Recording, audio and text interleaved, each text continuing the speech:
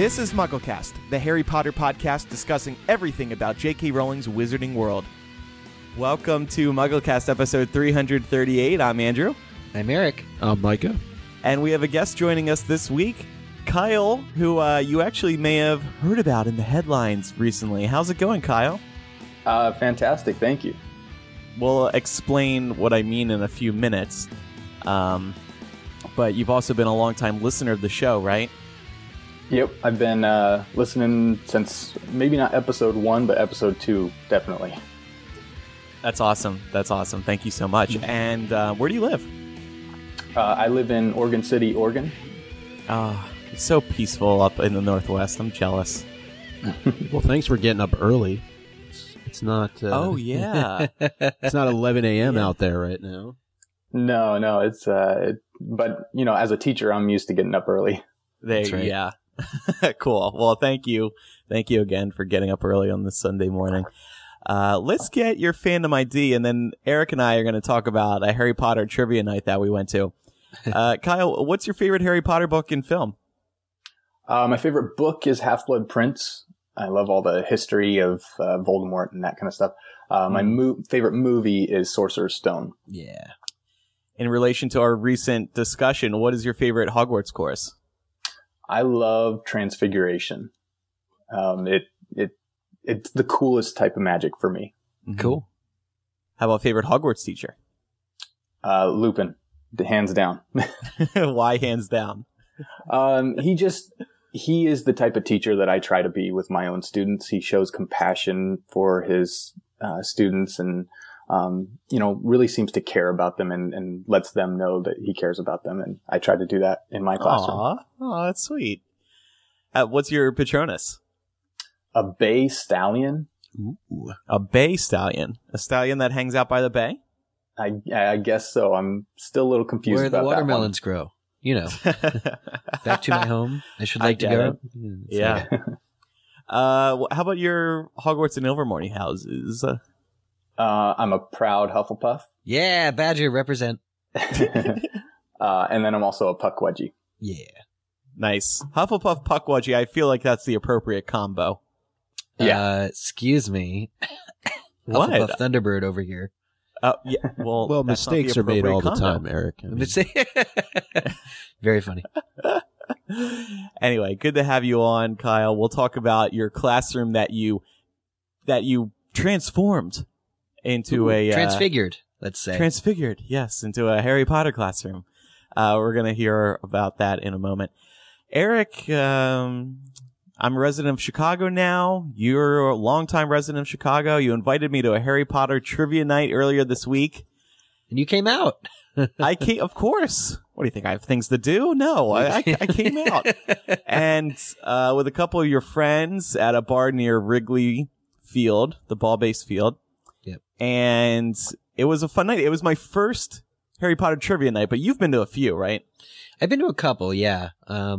Probably like 3 or actually 4 now that I think about it. But that was the 4th. But it was definitely, I have to say I was pleased because the difficulty of questions was high, as it sometimes is, but a lot of the questions were based off the books. And this was the first trivia night that really seemed to focus a lot on questions pulled from the books. And the way that a lot of these work is you get, massive groups of really drunk people who used to be Harry Potter fans, who've most likely or more often seen the movies, out to ask them a lot of movie questions. And it's just, it's a good time, but it's pub trivia. It doesn't really challenge the book nerd or the book lover. And this one did a stark contrast. In fact, I hated how book specific these questions were. It started with movies. We had to identify actors, which some of them were very easy. Some of them were actually pretty difficult. But yeah, the book stuff. I went into this knowing I probably wasn't going to do well, because if it's a very serious Harry Potter trivia night quiz relating to the books, like I quite often don't remember many of the little details. And this one really did go into the details. But luckily, Eric knows his stuff very well, and also your friend who was sitting to your left, she had like just read books 1 and 2, and one of the rounds focused on books 1 and 2, so she did well there.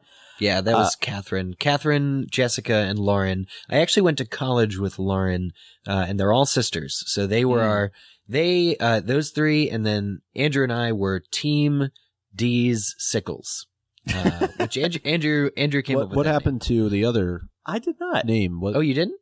Oh, well, we were going to be D's Nuts. Canute. K-N-U-T-Z. Yeah, K-N-U-T. But I thought it was too blunt. And so, actually it was Catherine who said, well, how about D's Sickles? And they have to think about it. And I'm like, oh yeah, you have to think about it. We had previously. I wanted our team name to be Is Lavender Dead? Yeah. It would just which be a very inside joke. We were like, well, maybe it's Schrodinger's Lavender because she's like sometimes dead and sometimes not. And that would have been my team name suggestion. But anyway, we previously have been out as the Blast Ended Skanks. So this was a you should have kept that name. Me. Yeah, that just describes both of you to a T. I mean, the team names are honestly, thank you, Micah. The team names are honestly some of the best reasons to go out of the house. And as the winter months, do you get extra credit? Like, no, you don't. You don't get like an extra couple points for the best name. No, they didn't do that. No, there was a lot of good ones. I can't remember them, but getting back to the point of like being at a bar with other people who love Harry Potter. That was really cool because people came in wearing their cool Harry Potter adult merchandise. Just like it felt good to be around fellow Harry Potter fans who like also wanted to be out on a Tuesday or Wednesday night answering Harry Potter questions. But getting their brains teased. There was a Hedwig backpack I had my eye on the whole night. Yeah, it was really, really, really good stuff. And some of the questions too, just as an example, the ones that I remember, for instance, what is the name of the Muggle woman whom the Muggle Tom Riddle Sr. Is romantically interested in before Merope Gaunt takes him away and gives him the love potion? Anyone know? I'll give you one hint. It's a Simon and Garfunkel song. It's Cecilia. Cecilia. Yeah. You're breaking my heart. So anyway, we did really, really well. No thanks to me. We were first until the final round. We were first by like a long shot, by like a good 10 points. And we were kind of all surprised because you don't know how everybody's ranking while the rounds go on. But then we found out we're first and we were like, oh, this is crazy. And then we ended up in second because the bonus rounds, we just didn't do as well as the second. Yeah, because the wager put another team up in excess of, essentially in excess of the difference. And there were two places where we failed, Andrew. The first, there was a round which we could have gotten double points, but the question was name the 10 members who are at Malfoy Manor in the beginning or name the 10 characters who are present in chapter 1 of book 7 it was. So it was very vague, but it's the Charity Burbage death scene. And, unfortunately I suggested that Pius Thickness was there, and in the books he is not. In fact, it is Dolohov, which I never would have guessed. Come on, Eric. We lost 9 or potentially 10 points because Pius Thickness is there in the movie. So, that's on me, and I take full responsibility. Off the show. But then the wager question was, God, what was it? The 3 characters who, Harry picks to be chasers on the Quidditch team. Yeah, to be on the Quidditch team in book 6. See, this is the reason, really short, that I like this trivia guy, and he knew exactly where people's book blind spots are, right? Like, who really remembers that much about Harry picking chasers, in book 6? For Quidditch, I barely remembered there was Quidditch in book 6. There isn't in the movie. But because book 6 is all about Voldemort and you're into the pensive or the love, Quidditch is such a blind spot for me. Kyle, would you be able to tell us which 3 characters Harry picks as chasers in book 6, your favorite book? No, not even close. Well, thank you. Okay, Ginny. Point proven. One of them was Ginny, yeah. It was Ginny. It was Angelina. Wait, no. Angelina Jolie. Katie Bell. No, it was Katie Bell. Katie Bell. Ginny, and then Demelza Robbins. The third one is the one we got tripped up on. It was some random character who you would never remember. Yeah, Demelza Robbins. So, Dean Thomas is like chosen, but as a backup, so that wasn't the correct answer. Anyway, it was a fun night. If you keep an eye out for local trivia companies hosting Harry Potter trivia nights near you. And yeah, the ones near us was Brain Bash Trivia. There's another one, I think Nerds Who Drink maybe does some. Look them up. And you know what? We met fellow Harry Potter podcasters when we were there. We did. They were like kind of co-hosting the event. Potterotica podcast. They read dirty Harry Potter fan fiction. I'm going to give them mine. Never sever us. But yeah, so it was nice meeting them. They've actually listened to MuggleCast as well, and they're going to be part of the Chicago Podcast Festival coming up. Yeah, definitely. Yeah. If Mike was out here, we could have done that. Yeah, I mean, we'll see. There's still time. You could guest on that show. Yeah. All right, so that was trivia night. So turning back to Kyle here. So Kyle, tell us a little bit about what you do. You're a teacher. So I'm a special education middle school teacher here in Oregon. So I teach math to students who, need a little bit more help with math. They're slightly behind, just need a little extra support. So that's my job. So then you decided, I guess at some point over the summer, that you were going to decorate your classroom, basically a complete takeover of Harry Potter, right? You kind of decorated it like it would be a Hogwarts classroom. Yeah. So I had done I had a little corner of my classroom last year, that had, Harry Potter memorabilia up on one of the tables, and we did some house point stuff. But I thought over this summer, why don't I go just all out to really immerse the students and give them a really awesome classroom that they've never experienced before. Yeah. So what did you do? Describe what it ended up looking like. I remember seeing like brick walls in some corners. Yeah. So I found this wallpaper that looks like stone, and I put that up on every inch of all of the walls in the classroom. So essentially transforming the walls from just plain white walls to now they were all made of stone, to look like the inside of a castle. Yeah. I covered the entryway with red brick and had a little sign for platform 9 3/4. So coming through the front door is actually like going through the platform. Yeah. That's awesome. I covered all of the ceiling panels, and this took the longest. I bought like 150 black garbage bags. I see. Cut them out. Yeah, I cut them out into rectangles, and then splatter painted them with white and gold paint, and then stuck them up one by one. There was like 137 of them, I think, to make the ceiling look like the night sky in the Great Hall. That is so cool. So how long do you think it took you to do all of everything from start to finish? Well, if I include from the time that I got into the classroom, it was about 5 weeks and maybe 70 total hours of work.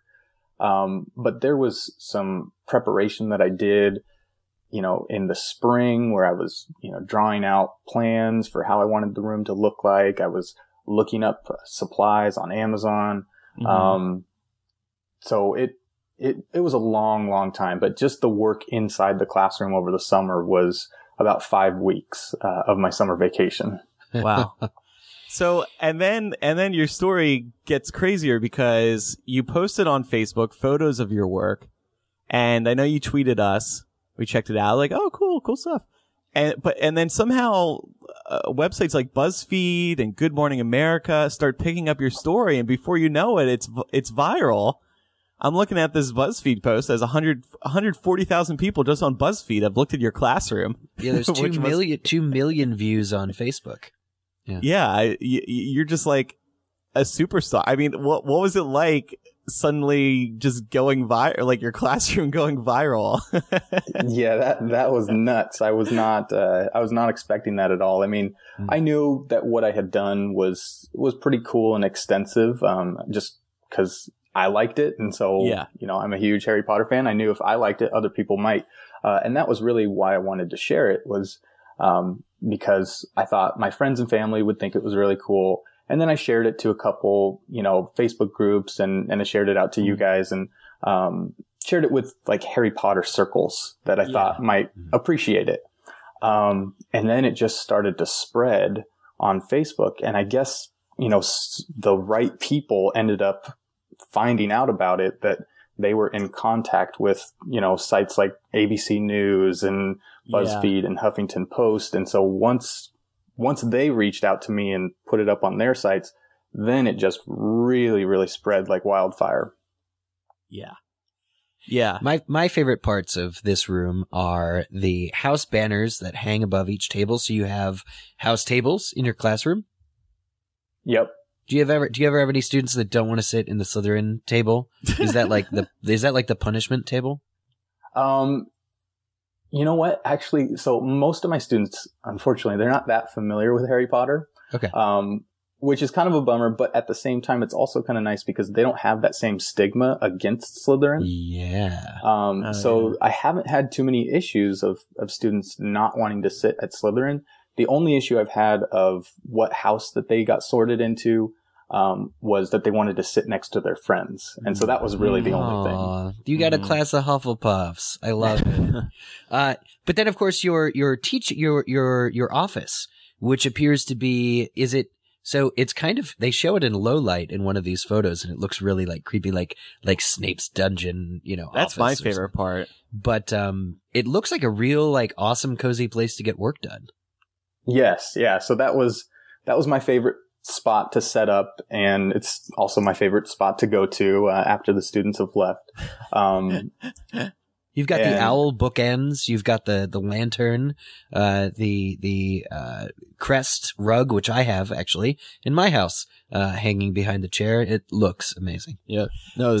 Do other teachers, like, this just must stand out so much at your school. So how did the other teachers react? Like, is your classroom like the cool one to come hang out in?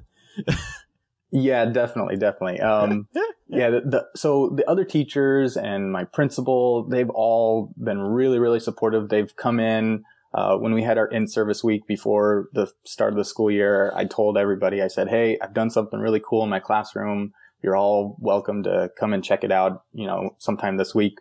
And so they came in throughout the week, and they were all just blown away. They love it.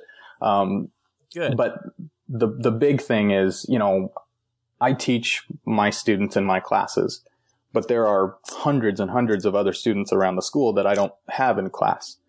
Well, when they found out about my classroom, and then when they saw it go, viral on the news, now I have almost all the students across the school stopping me at lunchtime saying, hey, can we check out your classroom? Can we come in? And they're like, how do I get you as a teacher next year?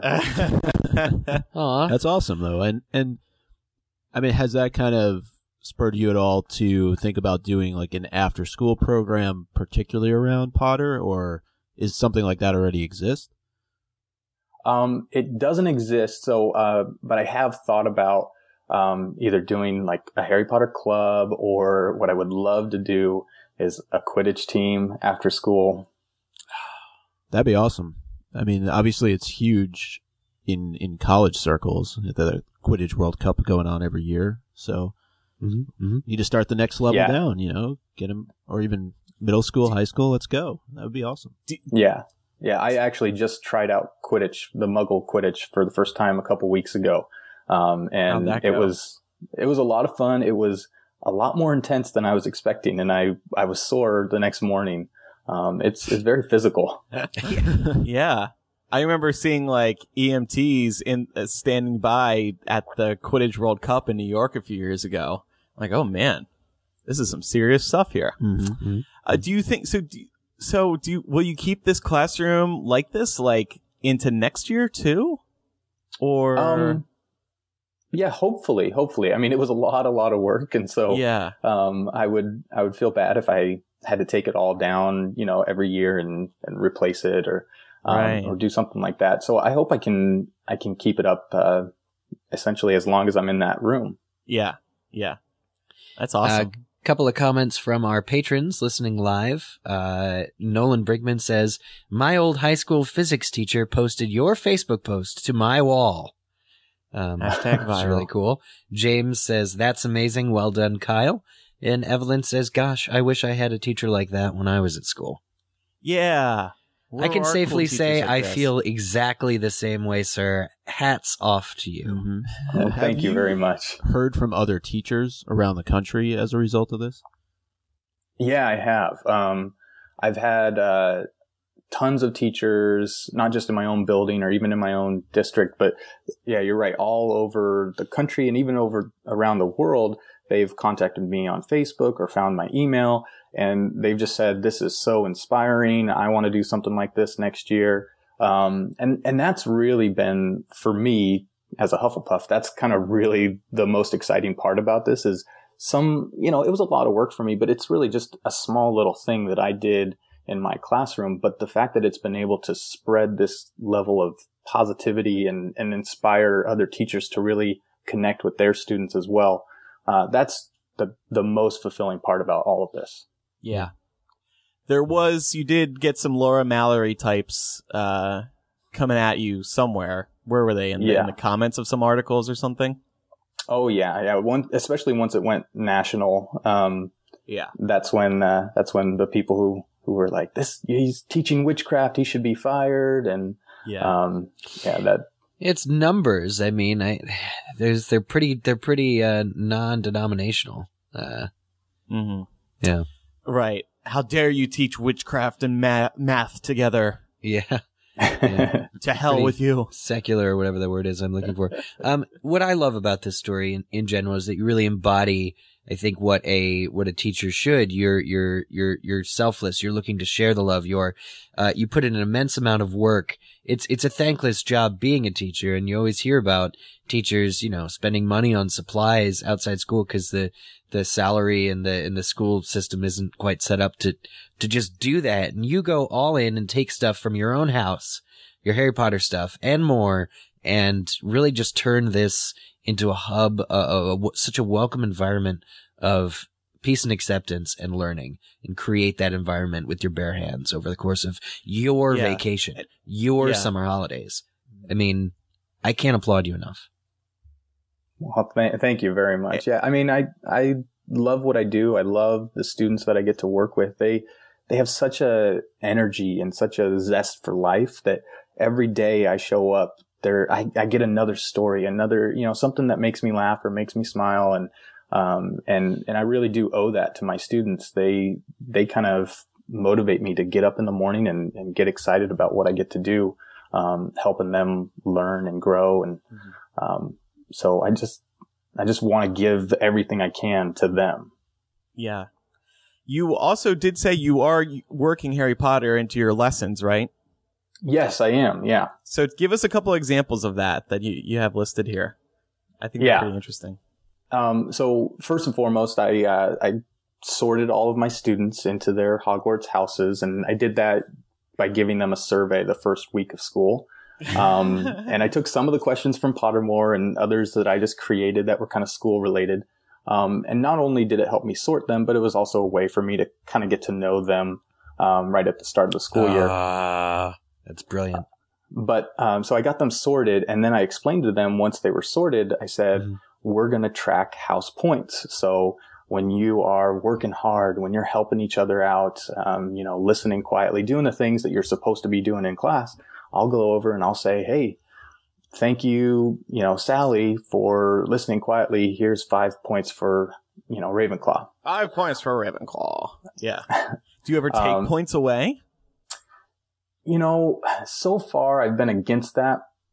Yeah. Just because my philosophy is I always want to build my students up. So even when they're not doing what they're supposed to be doing, I'll pull them aside and I'll say, hey, I know you can be doing better. So even when I'm kind of doing the discipline side of things, it's still about like positive reinforcement and building up their self-esteem. Yeah. Don't make me go Snape on you. Yeah. So there's a weekly house cup competition. I tally up all the house points at the end of each week. And then on Monday, I let them know this house won the house cup, and all the students from that house come up and get a little prize. And so that's just kind of something to motivate them to follow our class expectations. Wow. And then what else do you do teaching wise with Harry Potter? So yesterday was actually the first time I did this, and it was a ton of fun. Or not yesterday, Friday. I gave them a quiz, but instead of just a normal quiz where it's a piece of paper and there's, questions on it, I made them sit in their houses with their teams, and we played Quizzitch. Quizzitch. And so, I just made a PowerPoint presentation, and then they had whiteboards at their table, and I would show a question. It was worth 10 points, and whichever house showed me the correct answer first, they got the 10 points, like scoring the quaffle. Huh. And so we did a couple rounds of that. And then at the end, there was the snitch, which was worth 30 points. Mm-hmm. And so at the final, I told them whoever won would get 20 house points towards the house cup. So it was a way for them to really, be able to compete with each other, but also for me to check in with their skills for the math concepts we were working on this week. Yeah. Do you have any Hermiones in the class? They're like throwing up their hand every time. I do. Yeah. And in every class, there's usually one or two. Yeah. Some other things just real quick that I'm planning to do this year is we do some units on area and perimeter. And so I'm going to go out to our field and string up the outline of Hagrid's hut and give my students yardsticks and meter sticks, and we're going to measure Hagrid's hut for area and perimeter. Oh my God. It's kind of like an octagon, isn't it? It is, yeah. So that'll be good. They'll learn how to find the area of, polygons that aren't rectangles and stuff. Perfect. I love it. How do you do that? You break it down into like triangles and squares, right? Yeah. Okay, great. My school is coming back to me. I despised geometry as a kid. Yeah. And math, really. I should have had your Harry Potter lessons. Would have been helpful. So cool. Well, I just had one more question though, because you mentioned earlier that maybe a good majority of the students, they're not as familiar with the Harry Potter series because of what you've been able to do in creating the classroom and it seems even creating kind of your own curriculum around Harry Potter. Do you see the students becoming more interested in wanting to read the series? Yes, that's been really cool to see just in a very short amount of time this school year. I've had 3 students so far. I have a class set, of like 20 of the first book. Wow. And I've already seen 3 of my students pick it up when they finish their work early. They pick it up and they're starting to read it. I had another student come up to me the other day saying, hey, I went home this weekend and I watched the first 2 movies. And he had never seen them before. So I am seeing some of my students who are getting interested in reading or at least watching the movies. And I just think that's great, whether you read or watch the movies, because, as we all know, the messages and the themes around Harry Potter are so great for young people to learn about, integrity and acceptance and tolerance and that kind of stuff. So, yeah, if they're getting exposed to those things, I'm really happy about that. Yeah. Well, you seem like a really good person, Kyle, and a really good teacher as well. So we salute you, spreading the good word with Harry's lessons. Thank you very much. J.K. Rowling would be proud of you too. Is the Hufflepuff chair as comfortable as it looks in the back of the room? It is actually. So our in-service week before the students came is a really, really busy week for teachers. And on the last day of that week, I went in there with my laptop thinking I'm going to answer emails, and I sat in that chair and I woke up 30 minutes later because I had taken a nap. Man, a well-deserved nap. That's funny. Yeah. Micah loves sitting in chairs like that. I think. Who doesn't? I go to sleep for like 30 minutes during this podcast too, so it's all good. Wow. Welcome back, Micah. Welcome back. Gonna make you the newsman again, so you don't fall asleep. Anyway, so Kyle, you actually had a question you wanted to bring up with us because you haven't had anybody to discuss it with, so you wanted to talk about it here. This is an interesting question. Go ahead. Yeah, so I've noticed ever since, for like 10 years now, or maybe even longer, every time I go back and read the first book, very early on, I get stuck on one particular line, and it's on page 2 of Sorcerer's Stone. It says, when Mr. and Mrs. Dursley woke up on the dull gray Tuesday our story starts, there was nothing about the cloudy sky outside to suggest that strange and mysterious things would soon be happening all over the country. And I always get hung up on the little part of it that says our story starts, because it's kind of referencing the narrator themselves. And it even has like this meta reference to the fact that we're reading a story as well, which I'm always curious about. Okay, this means that somebody is telling us the story of Harry Potter. It's not just this omniscient, godlike character, or it could be, but if it is, I'm curious who that character is. Who is the person who is telling us this story of Harry Potter? So my first reaction to when I read your question here was that maybe J.K. Rowling, when she did start writing, had the intention of having this narrator and maybe using words like our a little more often. But then as she started writing further, she changed her mind, but kept that beginning part in just to keep some of her early thinking in the book. But we could come up with wild theories about, oh my gosh, maybe there was a narrator this whole time. Who was it? Maybe it was Dumbledore. You guys, I think we're thinking about this too hard. I think it's pretty obvious that it's a Niffler wearing a monocle. Is the narrator of the entire Harry Potter series. I get that picture when I think of the narrator of the books. It's interesting. I've noticed this before, and there's a couple other places where it feels to me in the book that we're being narrated to. This may be in book 1, or perhaps it's book 3, but there's a sentence that begins, in years to come, Harry would never quite know how he made it through the studying for the exams of that year or something. And that's the sentence. It's like, in years to come, Harry would never be able to remember back how he did this. It feels like a narrator study. It feels, yeah, it's like, because Harry is not telling us the story himself at this point. He's like, man, years from now, I'm never going to be able to really remember how I did this. I'm doing this studying right now. And it's like, well, that's a weird perspective shift, because Harry, we've seen firsthand the events of at least the next 6 years of Harry's life.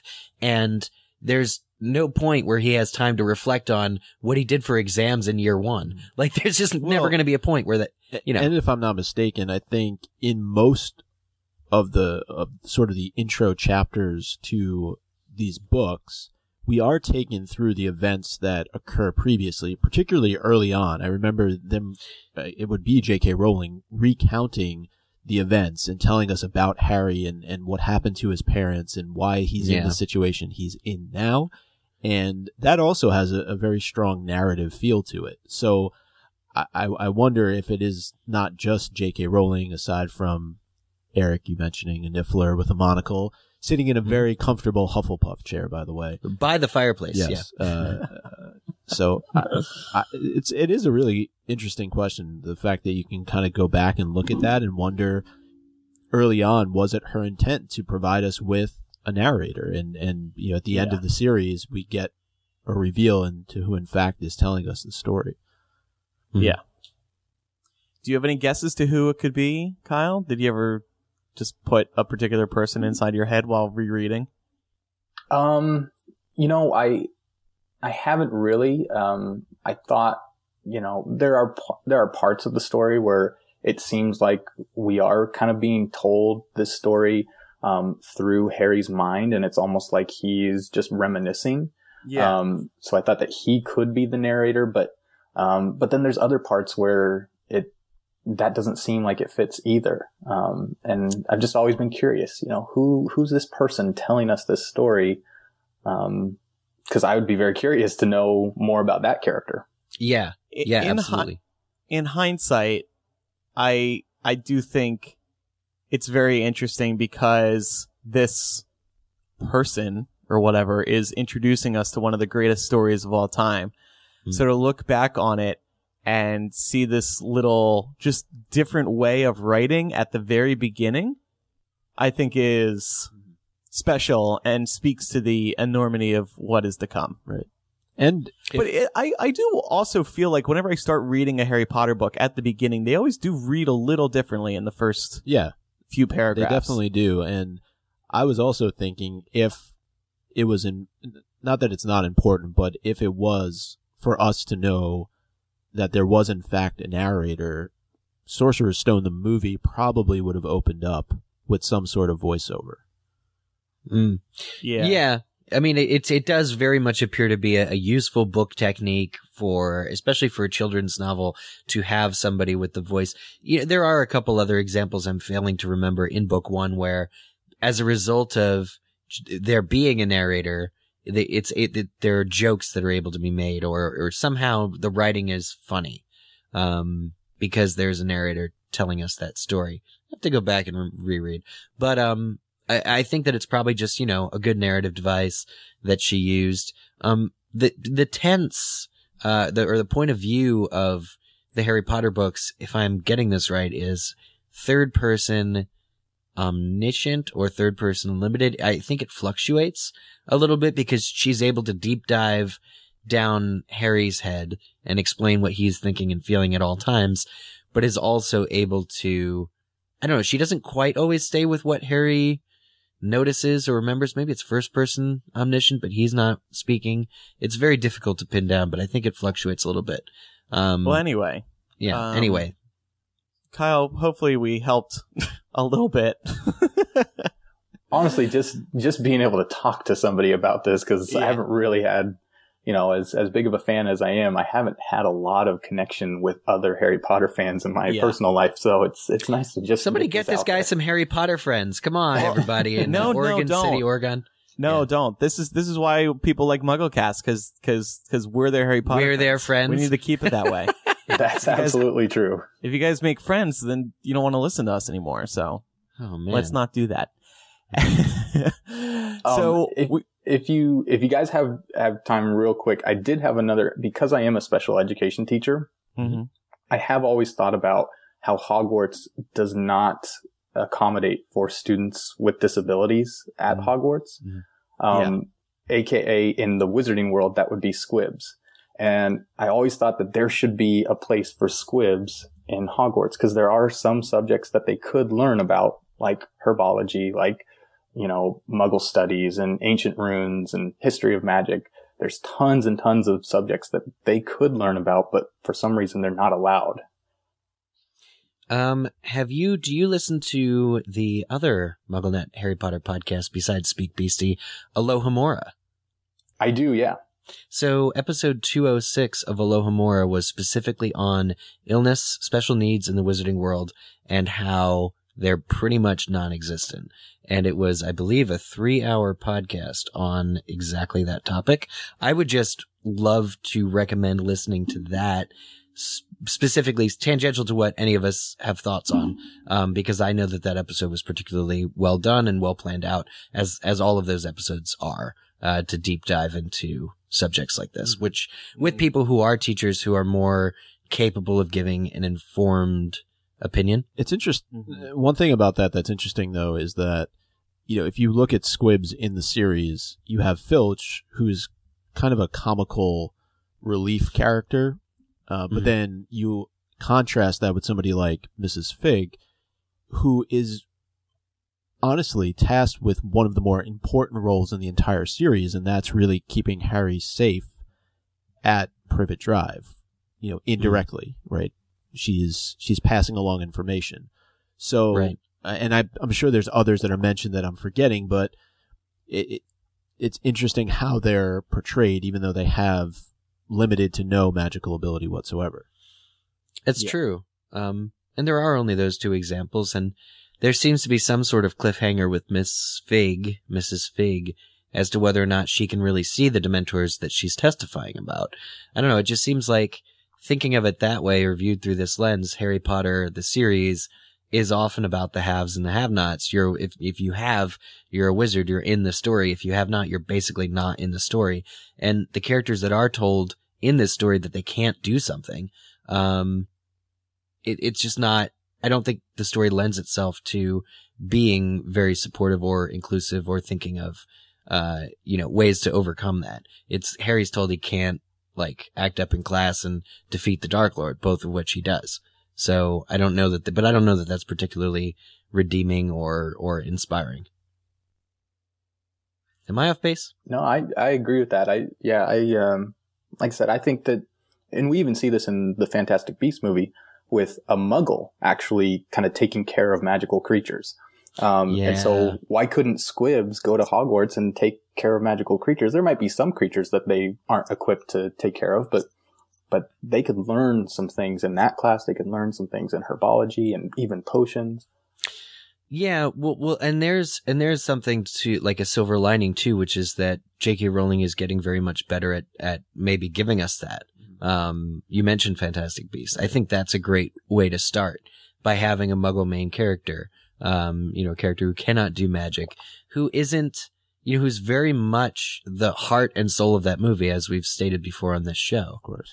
That said, though, there is the scene with Graves and Credence where, obviously it's Grindelwald saying it, but that he could smell the fact that he was a squib the second that he met him. So it does have a very derogatory kind of connotation to it in the wizarding world. So we're glad that Kyle is on this week, because we were just talking about the courses of Hogwarts, and we wanted to talk about it more this week. We had more to talk about last episode, but we just ran out of time. So we discussed last week, just to briefly remind everybody, a bunch of courses: astronomy, care of magical creatures, defense against the dark arts, charms, divination, flying, herbology, history of magic, Muggle studies, potions, and transfiguration. But Kyle's probably upset that we left out one of the more important courses that I think he would be interested in. Transfiguration? Yes. No. Arithmancy. Oh, yes. Sorry about that. Well, see, I was under the impression that these were the only courses being taught at Hogwarts. Well, there's ancient runes as well, but they don't play really any role in the series whatsoever. Yeah, Hermione takes them. Maybe they help her with something, but there's definitely other courses at Hogwarts, and there's also clubs like gobstones and things like that. You're right. Yeah. So smaller classes, right, that just don't play as big of a role. Mm-hmm. But then if you do look at Pottermore, I don't know, they don't mention them at all, which is kind of weird. But anyway, so with these courses in mind that we spoke about last week, which course would we be playing hooky from the most? Which would we ditch the most? I wanted to ask. Because, we all have courses that we take in high school or college, and we're like, oh, not again. No, I'm missing it. I'm totally skipping. And then, you hope the quizzes are open note or really easy. It probably depends on the professor. Because I would definitely put potions at the top of the list there. Really? Just because of Snape? Yeah. I would, although he probably is a good professor at the end of the day, just depends what kind of mood he's in. History of Magic, I could say, is probably another contender, but you could probably play hooky in class, given that Professor Binns is just so boring. That's a good point. I'm trying to think what classes I actually did ditch in high school. Like me, myself, when I was in high school. You didn't. I don't remember. Yeah, I didn't. You're a good student. No, there's a couple classes where it'd be like if I had a study hall, I'd wander, or maybe I'd wander over to study hall from you ever take like an extended bathroom break, you get like a hall pass and you're just sort of wandering around and lingering. I guess they probably prevent that now with sign-in sheets and all sorts of other junk. But anyway, it was a good time to be alive in 2004. I remember learning astronomy sort of in school. Just real quick, Kyle, do they still have this class, or do you know anything about this where it's sort of like a portable lab? It's like one of those parachutes, like one of those giant parachutes that the kids play with, but it's like a tent, and they set it up in our gymnasium in junior high. And there's like sort of a projector, and you go in on the inside of this tent, but it's huge and circular, and they can put star charts. I've seen that.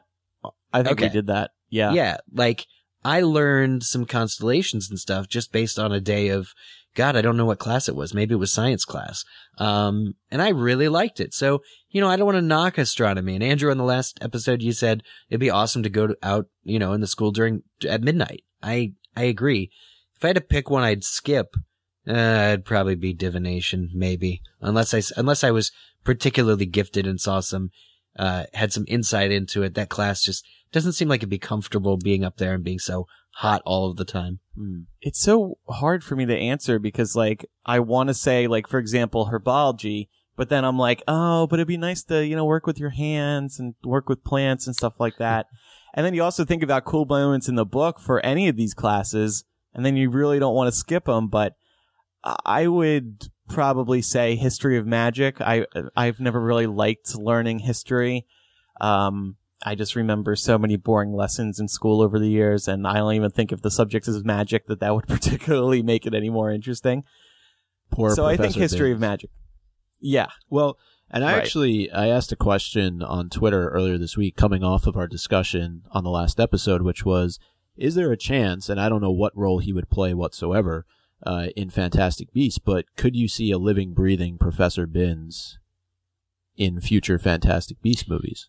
You blew my damn mind when you tweeted that, Micah. I just want you to know. His damn mind. Mm-hmm. Well, he could make some sort of minor cameo in the second Fantastic Beasts movie, I guess, right? Mm-hmm. What if his death wasn't of natural causes? Now we're really speculating. Now we're opening up. Well, no theory is safe. It's true. Though, as far as playing hooky, I don't see a real equivalent here, but when I was in high school, people cut gym all the time, or phys ed. I feel like that is flying is probably the closest equivalent. But do they really have a phys ed type of course at Hogwarts? No, they're too busy running from. They're running from actual trolls and all the goings on in the magic school. Unless it's flying. Yeah, that's the most physical activity you would get. But I guess that flying wouldn't is be only physical. Yeah. Isn't it only year 1 too with flying? Oh, right. Yeah. Yeah. After that, they don't care about your health.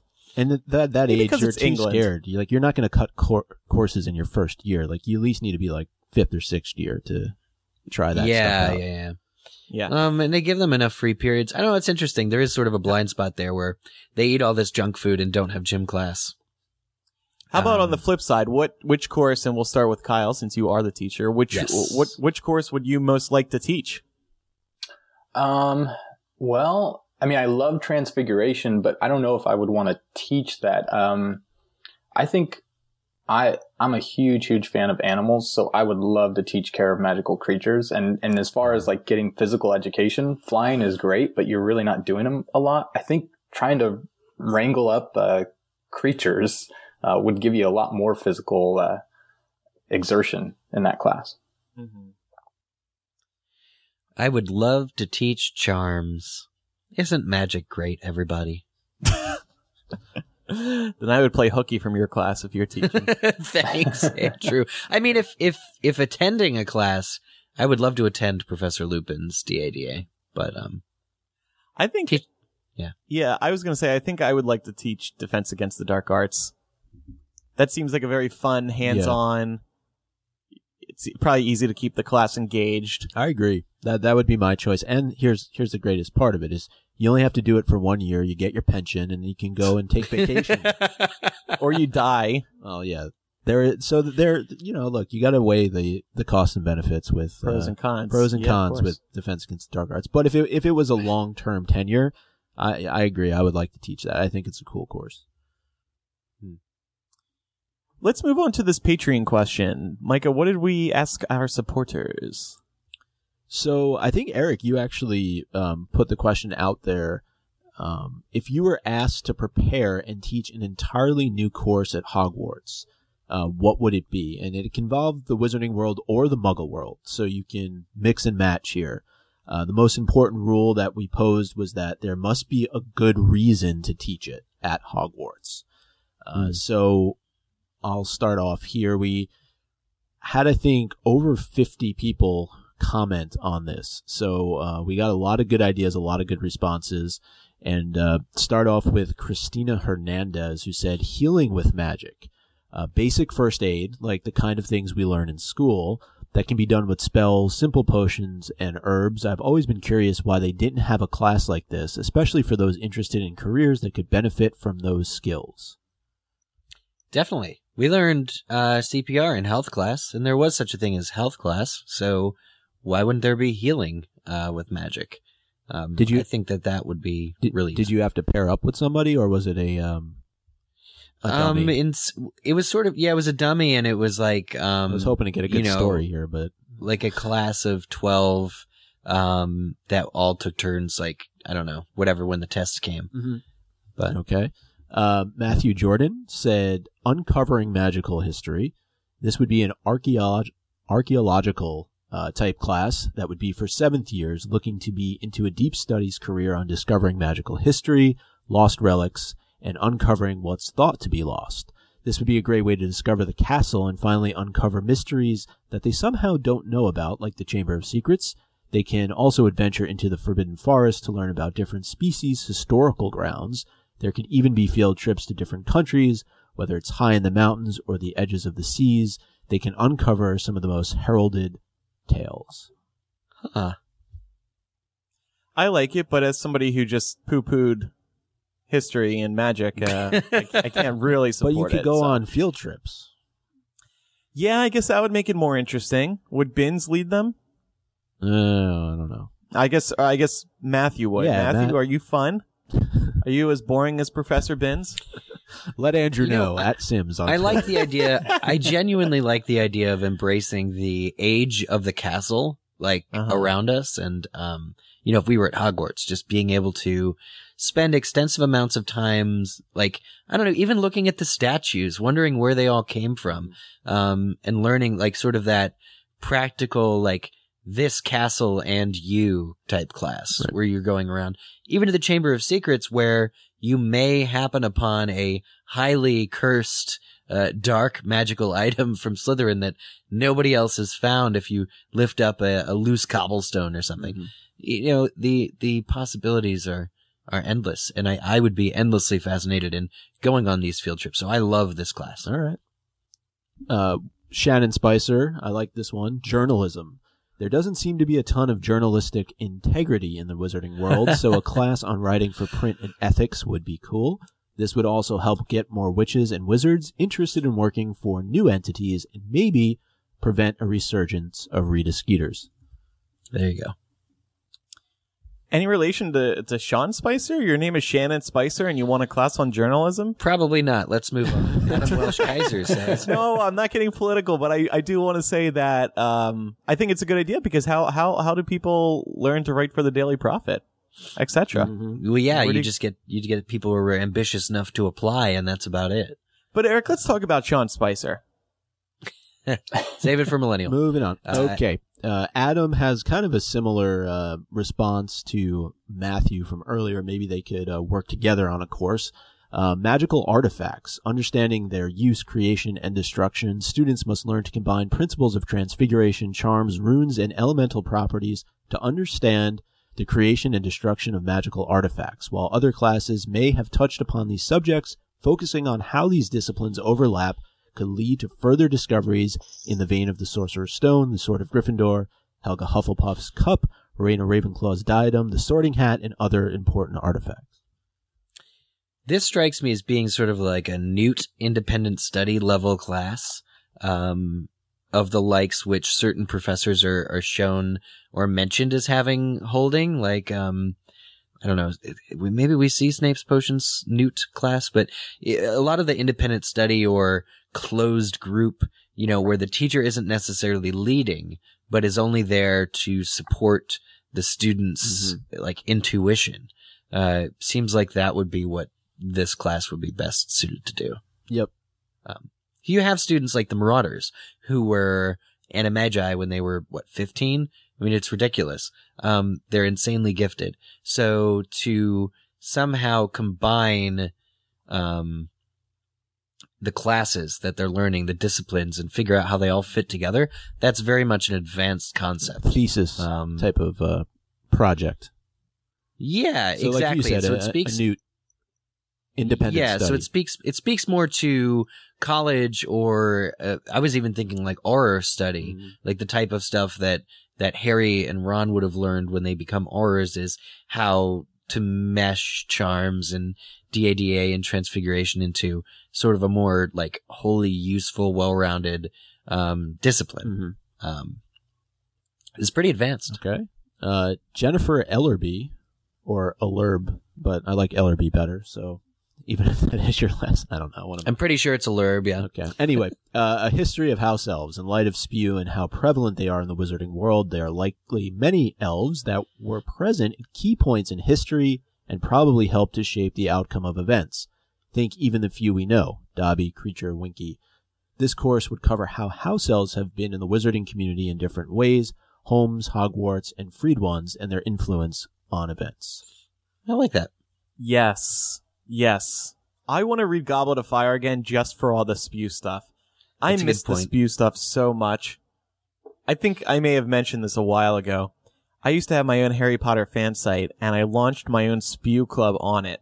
Aww. And I asked people to sign up, and they applied with a form, a little web form. And so I got their form, and then I got their submission, and then once a week I would go through the latest submissions and would manually email every single person and thank them for joining Spew. I had it down by heart. I didn't copy and paste these emails. I typed each one out, and then I added them to my to the website. The people have signed up for Spew. Anyway, all this to say, I used to love Spew. So you would take this course. I would, yes. Good idea, You would teach Jennifer. this course, potentially.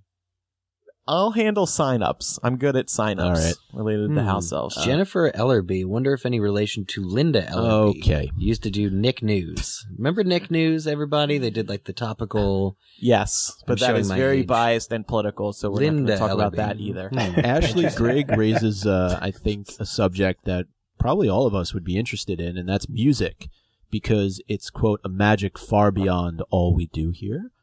But not that weird choir toad thing from the movies. Obviously, the Wizarding World has its own bands and solo artists, the Weird Sisters, Celestina Warbeck. But where do they practice and hone their craft? A music class where you could manipulate music with magic would be so interesting. Agreed. Wonder what the spell for a metronome is. Metronomus! Sean McKee, Magic of Other Cultures, and this was a popular one over on Patreon. This class would examine the magic tradition of various indigenous cultures around the world, Native American, African, Asian, South and Latin American, both from an educational perspective to understand, I think it's trying to say Bathilda Bagshot. I don't know what BB would otherwise stand for. Yeah. But also how to use magic in ways that emulate these cultural uses to make your own style of magic more unique. It would be especially useful for Aurors, I think, when tracking dark wizards, because it would give them different styles of magic to use, which would give the Auror an advantage in a fight. Definitely. So this started out as being sort of like an anthropological kind of cultural history type thing, and then evolved into a class where you're finding your own unique style. I see two classes there where, both would be very useful. Yeah, it reminded me a lot of Goblet of Fire when Durmstrangs and Beauxbatons comes to Hogwarts. I think there's that angle you could take on it as well, and even doing like a study abroad program. to help understand, the different magical cultures that exist. And we know there's other schools beyond that were mentioned on Pottermore. So I really like that idea for a course. And finally, from Nada Atabani, I would teach a magical beings philosophy class, a course that focuses on intelligent magical beings like centaurs, goblins, house elves, giants, trolls, obviously not intelligent, but, they can be in the syllabus, as well as wizards versus muggles, specifically focusing on acceptance and teaching witches and wizards from a young age to accept them as part of the magical and non-magical world. I think that there is far too much prejudice in the magical community, and too many wizards grow up thinking they are superior to muggles and other magical creatures, instead of accepting that they may just be skilled in different areas. I like it. Yeah. I didn't like philosophy in college, but I'll take this one. Mm-hmm. Yeah, and I think it's a kind of a spin-off of both Care of Magical Creatures and Muggle Studies. So it really would create a more patient and understanding group, again, less self-concerned group of humans than we seem to have in wizarding government. Like, people True. just don't understand. And this is the problem with Binns' History of Magic. Like, we don't know much about Binns, but this is his failing as a teacher. He fails to connect it to relevance, right? He fails to What did Binns do to you? No, I mean, Kyle would agree with me, right? Like, you almost have to find a personal connection that these kids are not engaged. You have to explain to them why the 1813 or 1517 Goblin rebellions are worth anything, why they matter. You have to try and make a little effort in that front, right? Yeah, you have to connect it to what's relevant and important to the students. That doesn't mean that everything has to be about what they want, but somehow get them to care about it. And the way that I do that is to show them that I care about them. Great. Oh, such a Hufflepuff teacher. And yeah, it absolutely, like, being more culturally sensitive of other creatures. That's a great idea. And I'll conclude here with an honorable mention. I thought it was too funny not to include. Haley White said that they should introduce a course called Time Turners 101: How to Not Screw Up a Timeline and Create an Eighth Book. Bless you, Haley. Bless you. I could see McGonagall adding that to the curriculum at Hogwarts in light of everything that happened in Cursed Child. I mean, she is very concerned. If only to prevent somebody like Harry from talking to her the way that he did in that 8th book. Boom. Boo. So a lot of great ideas. Yes, thanks to everybody on Patreon who submitted answers there. Oh my God, Jennifer Ellerby, who's listening live, says, yes, Linda Ellerby is a distant aunt of hers. Oh, wow. But I'm looking up for Shannon Spicer. I wonder if she... She's not going to admit to the relation. Yeah. Or maybe she will. Who Distant knows? aunt. Micah, you mentioned arithmancy and math, and I was thinking about that, and honestly, I'm not entirely sure why wizards need to learn anything more than basic math. We use advanced mathematics to, create cures for diseases and predict weather patterns and, do space travel, all these really important things. But all of that stuff in the wizarding world can really be accomplished with magic. So aside from just knowing like adding, subtracting, multiplying, and dividing, I'm not entirely sure why they teach wizards more advanced math than that. It's a good question. Mm-hmm. Plus, we all got calculators these days. Come on. Hey, Siri. Yeah, right. Exactly. Hey, Siri, how many sides does Hagrid's hut have? Hey, Siri, what's the area and perimeter of Hagrid's hut? All right, enough math, quote unquote, jokes. It's time for our pop quiz question of the week. We started this segment last week. The question was, how many courses are first years required to take? The answer is 7. Of course it is. Of course it is. Everything's 7. 7 or 12. Andrew, can I make a suggestion for this segment if Kyle will let us? Sure. Can we rename it Quizzitch? I was thinking that too. We should name this episode that. Quizzitch. I think it's pretty perfect.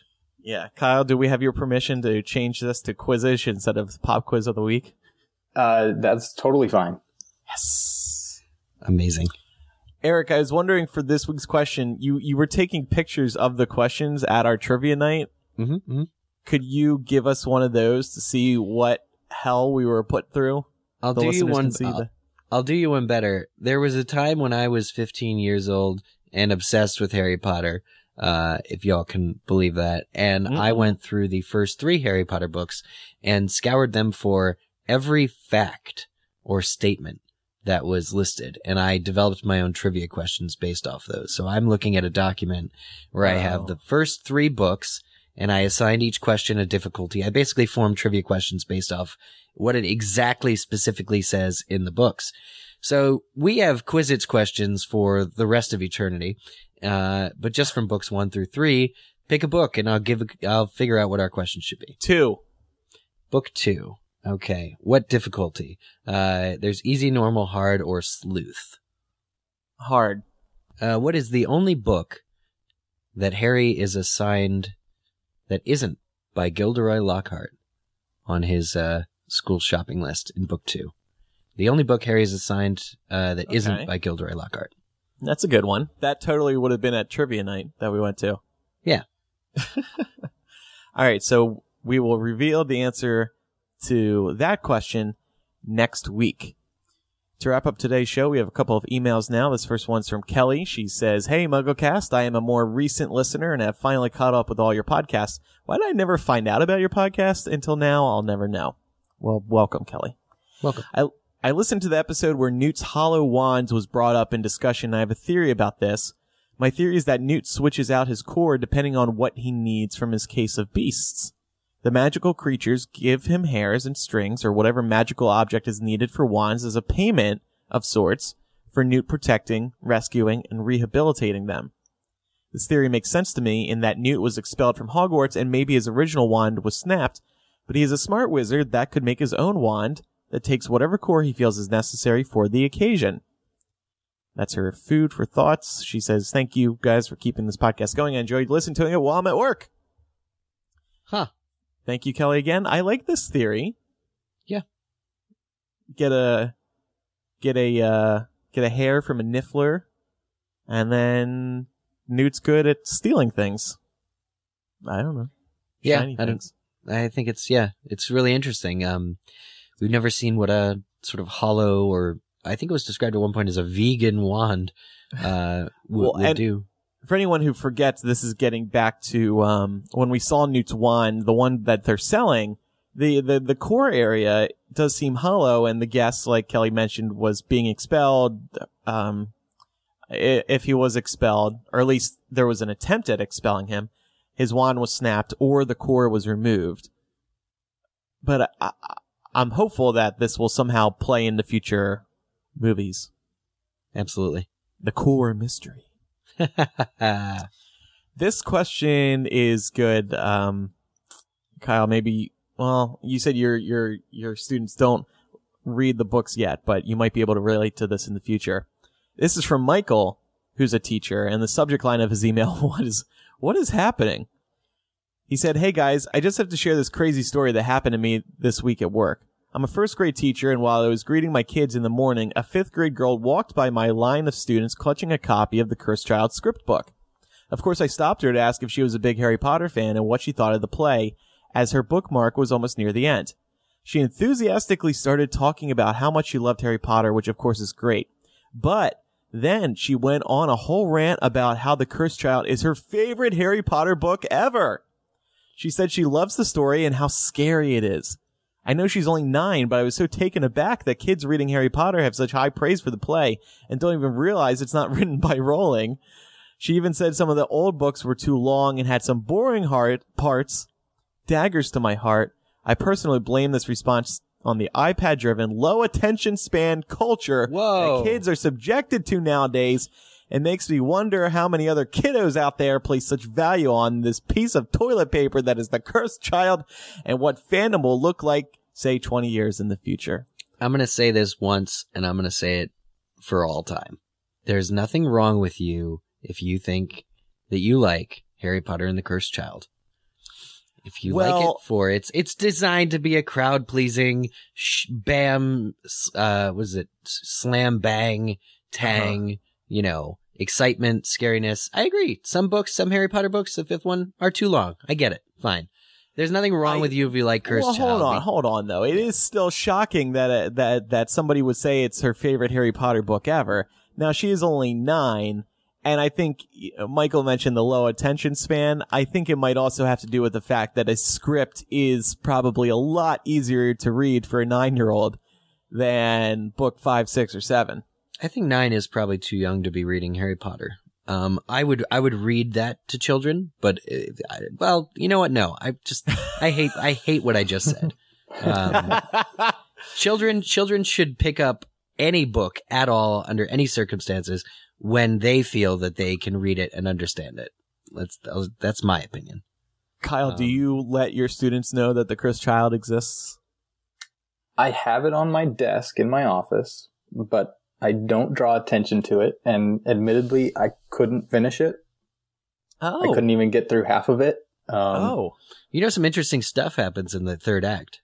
I do. I listened to the spoiler episode. Oh, okay. Thank you. All right. Thank you. Appreciate that. but yeah, I could not finish it. You're getting it in the Micah and Eric context of like reading the Tumblr spoilers.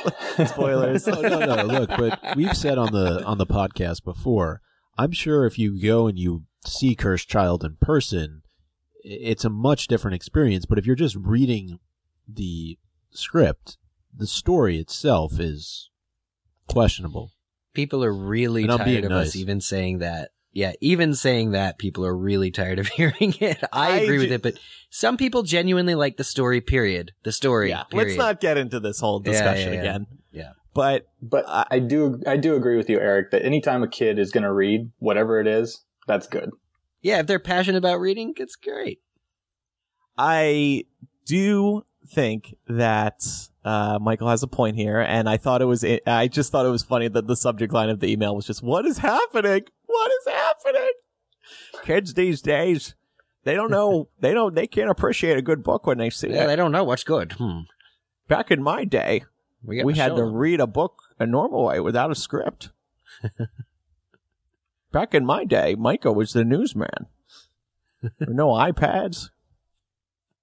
All right, Micah, read us the next email.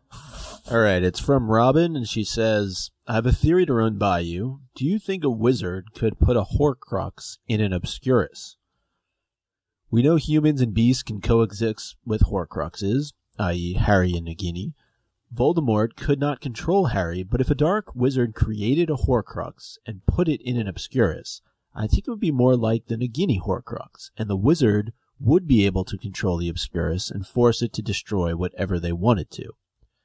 Ezra Miller described an Obscurus as the spirit of the Obscurial, which also makes me wonder if an Obscurus is already a kind of Horcrux, since it splits a person's magical and non-magical selves. As far as we know, Horcruxes weren't something that Grindelwald showed interest in, so it's unlikely that this would ever come up in the movies, but I still find myself wondering. J.K. Rowling seems kind of obsessed with the idea of wizards dividing their souls, so I don't think I'm alone in wondering how these two dark magics connect. And P.S. One of the best things about this show is the multiple generations of fans. I'm 22, and last summer my boss's daughter, Ella, mentioned that she had started listening to a cool Harry Potter podcast. Sure enough, it was you guys. If you could give a shout out to Ella and all the other young fans who listen to MuggleCast, that would be totally awesome. They may not have been there from the beginning, but they're the future of the Harry Potter fandom, and they totally deserve celebrating. So there you go. Shout out to Ella. No shout out, sorry. I'm playing the... No, that's awesome. And I love seeing new listeners, no matter your age, new listeners coming onto the show, because I think that really inspires us, knowing that new people are still coming on board. And as part of Kyle coming onto today's show, he promised he's going to introduce his students to MuggleCast. So thank you, Kyle. We really appreciate that. Thank you, Kyle. Try and pick an episode where we don't swear. I'm kidding. I just threw that on him right now. I don't want these people's parents coming after us. I don't think that an Obscurial can have a Horcrux. An Obscurial is already an offshoot of a wizard's persona. It's a parasitic life form which affects almost exclusively children. I just don't think that the magic is necessarily compatible. It's both dark, but I don't know. It's like pouring Coke and Pepsi in a glass together. What would you even get? They'd probably stay separate. You wouldn't be able to really taste the difference, but they'd stay separate. Yeah. I mean, Robin presents an interesting theory here and connecting it to Harry and Ginny, but I think it would be too much. A Horcrux and an Obscurus. Like, I think J.K. Rowling would kind of see that as like dark magic overload. Mm-hmm. Well, just like she's flat out said that like Voldemort cannot cast a Patronus. Like just bottom line. No matter, I mean, he can be happy about killing hundreds of people. That can be his happy memory. But there's something in him that's broken that can't do it. And I think that that's exactly what it would be like for a Horcrux and Obscurial. Like, they're just not compatible. And I hope the Fantastic Beasts series is not going that way. Yeah. And Grindelwald isn't into Horcruxes, even though... Yeah.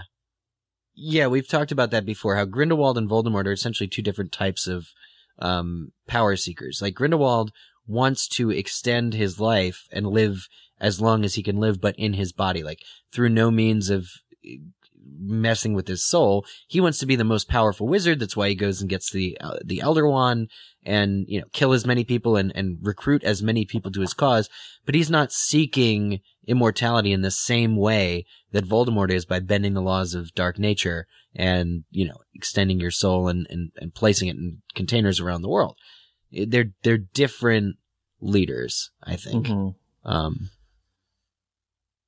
Mm-hmm. Yeah. I buy it. Oh, okay. Yeah, so sorry, Robin. But hey, good theory. Yeah. And she also signed off by saying Ancora Imparo, which I just looked up because I didn't know what it meant, means that I'm still learning, which I think ties in very well just to this overall episode. Kyle as well. So there's an episode title, Ancora Imparo.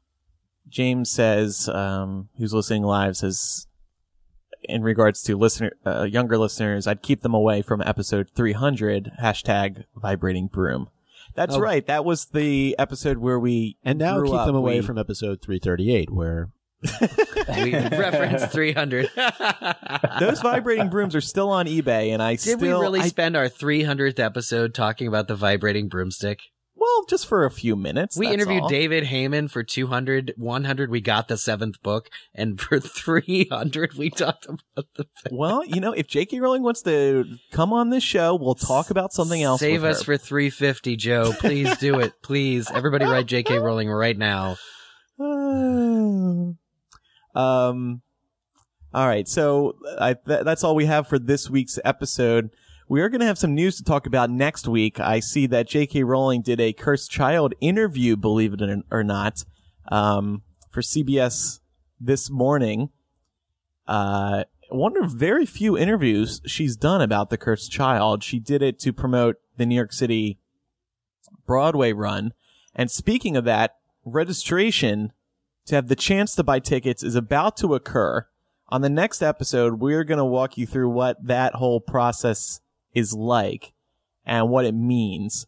The Ticketmaster's verified fan program. I did it for Bruce Springsteen Broadway tickets recently, so now I am an expert. I will happily bequeath what I have learned onto the MuggleCast audience, because I know many people, no matter what your opinion is on Cursed Child, you probably want to see the play. Isn't that right, Kyle? Absolutely. Is that true? Do you actually want to see it? I'd be curious to watch it. Yeah. You know what? Okay. That reminds me. The tickets are going on sale next Sunday morning. No. That's when registration opens up. Oh, registration. Okay, I was going to say our next there's a episode can difference. only be just us trying to get tickets to Quiz. We should. That should be the episode. Like a bottle episode of us just trying to register like the sound of a keyboard and like the mouse clicking and us going, darn, I'm in line. Hey guys, welcome to MuggleCast episode 340. And all right, we're hitting refresh on Ticketmaster. And exactly, here we like go. it's just the bottle episode where it's an event occurs. It's centered around a single event.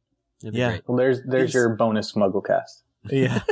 These tickets cost how much? We will only make our patrons like Kyle suffer through the bonus MuggleCast of us getting angry at our computers. So Cursed Child registration does open on October 1st, and it's open for a few days. So you don't have to register on October 1st, but you got to do it while that window is open. And registration will give you the chance to purchase tickets. You will not necessarily be guaranteed a ticket just because you're registering. But we'll explain more of that in the future. All I said is that they will get a Turbo Man doll eventually, right? What is that a reference to? I'm sure. Put these cookies down. Jingle all the way. Put the cookies. Thank you, Kyle, for not even attempting a governor. Thank you. I see. All right. Kyle, thanks for joining us. Hey, thank you guys very much for having me. This has been a blast and Awesome. kind of a dream come true for almost 13 years now, I guess. Awesome. Was so glad to hear that. I know you recently became a Patreon supporter too, which we appreciate greatly. Thank you. Yeah, thank you. And I also recently got married. Oh, congratulations. We actually got married on the 20th anniversary. Oh, no way. That's sweet. You nerd. Wait, did you do that on purpose? Well, for me, that's the reason why. It was also her great-grandparents' anniversary as well. Oh, wow. That that's really sweet. worked out. Yeah. Yeah.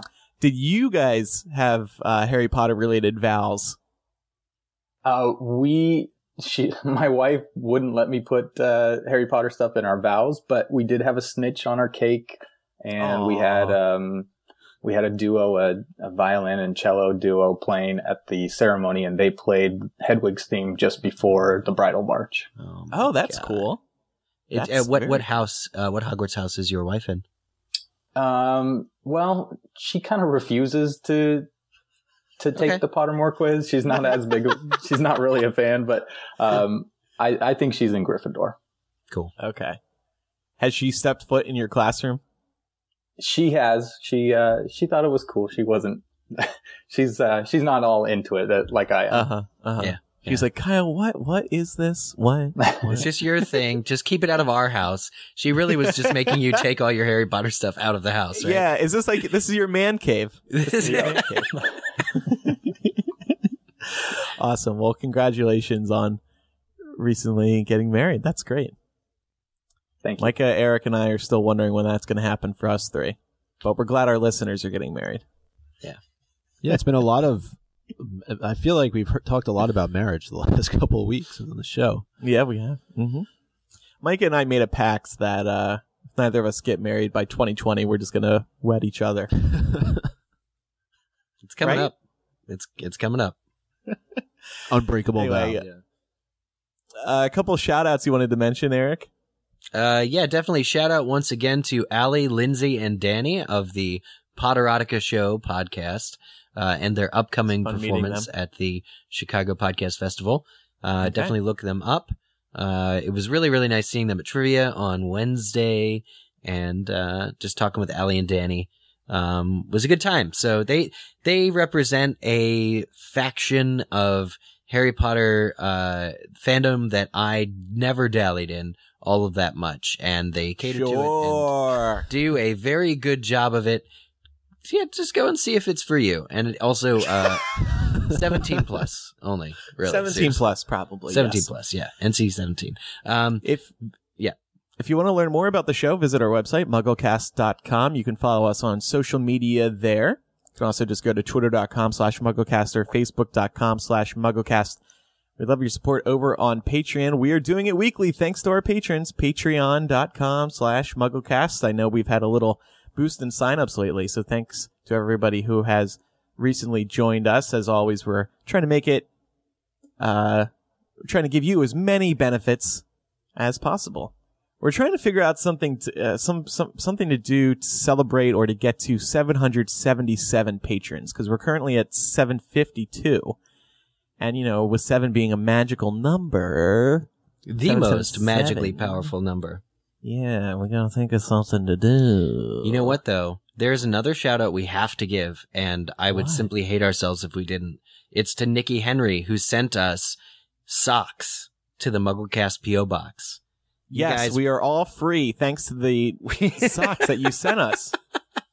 So Nikki works for a company called Socksmith, and these are the geekiest, nerdiest socks I have ever seen in my life. She sent us a bunch of them. One of them has a goat on it. Another has a werewolf, which looks very much like Remus Lupin, cause he's still got, like, jean shorts on.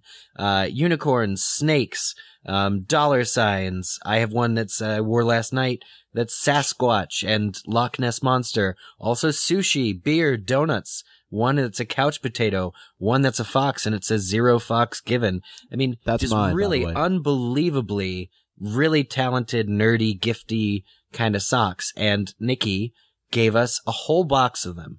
We cannot thank her enough. Yeah.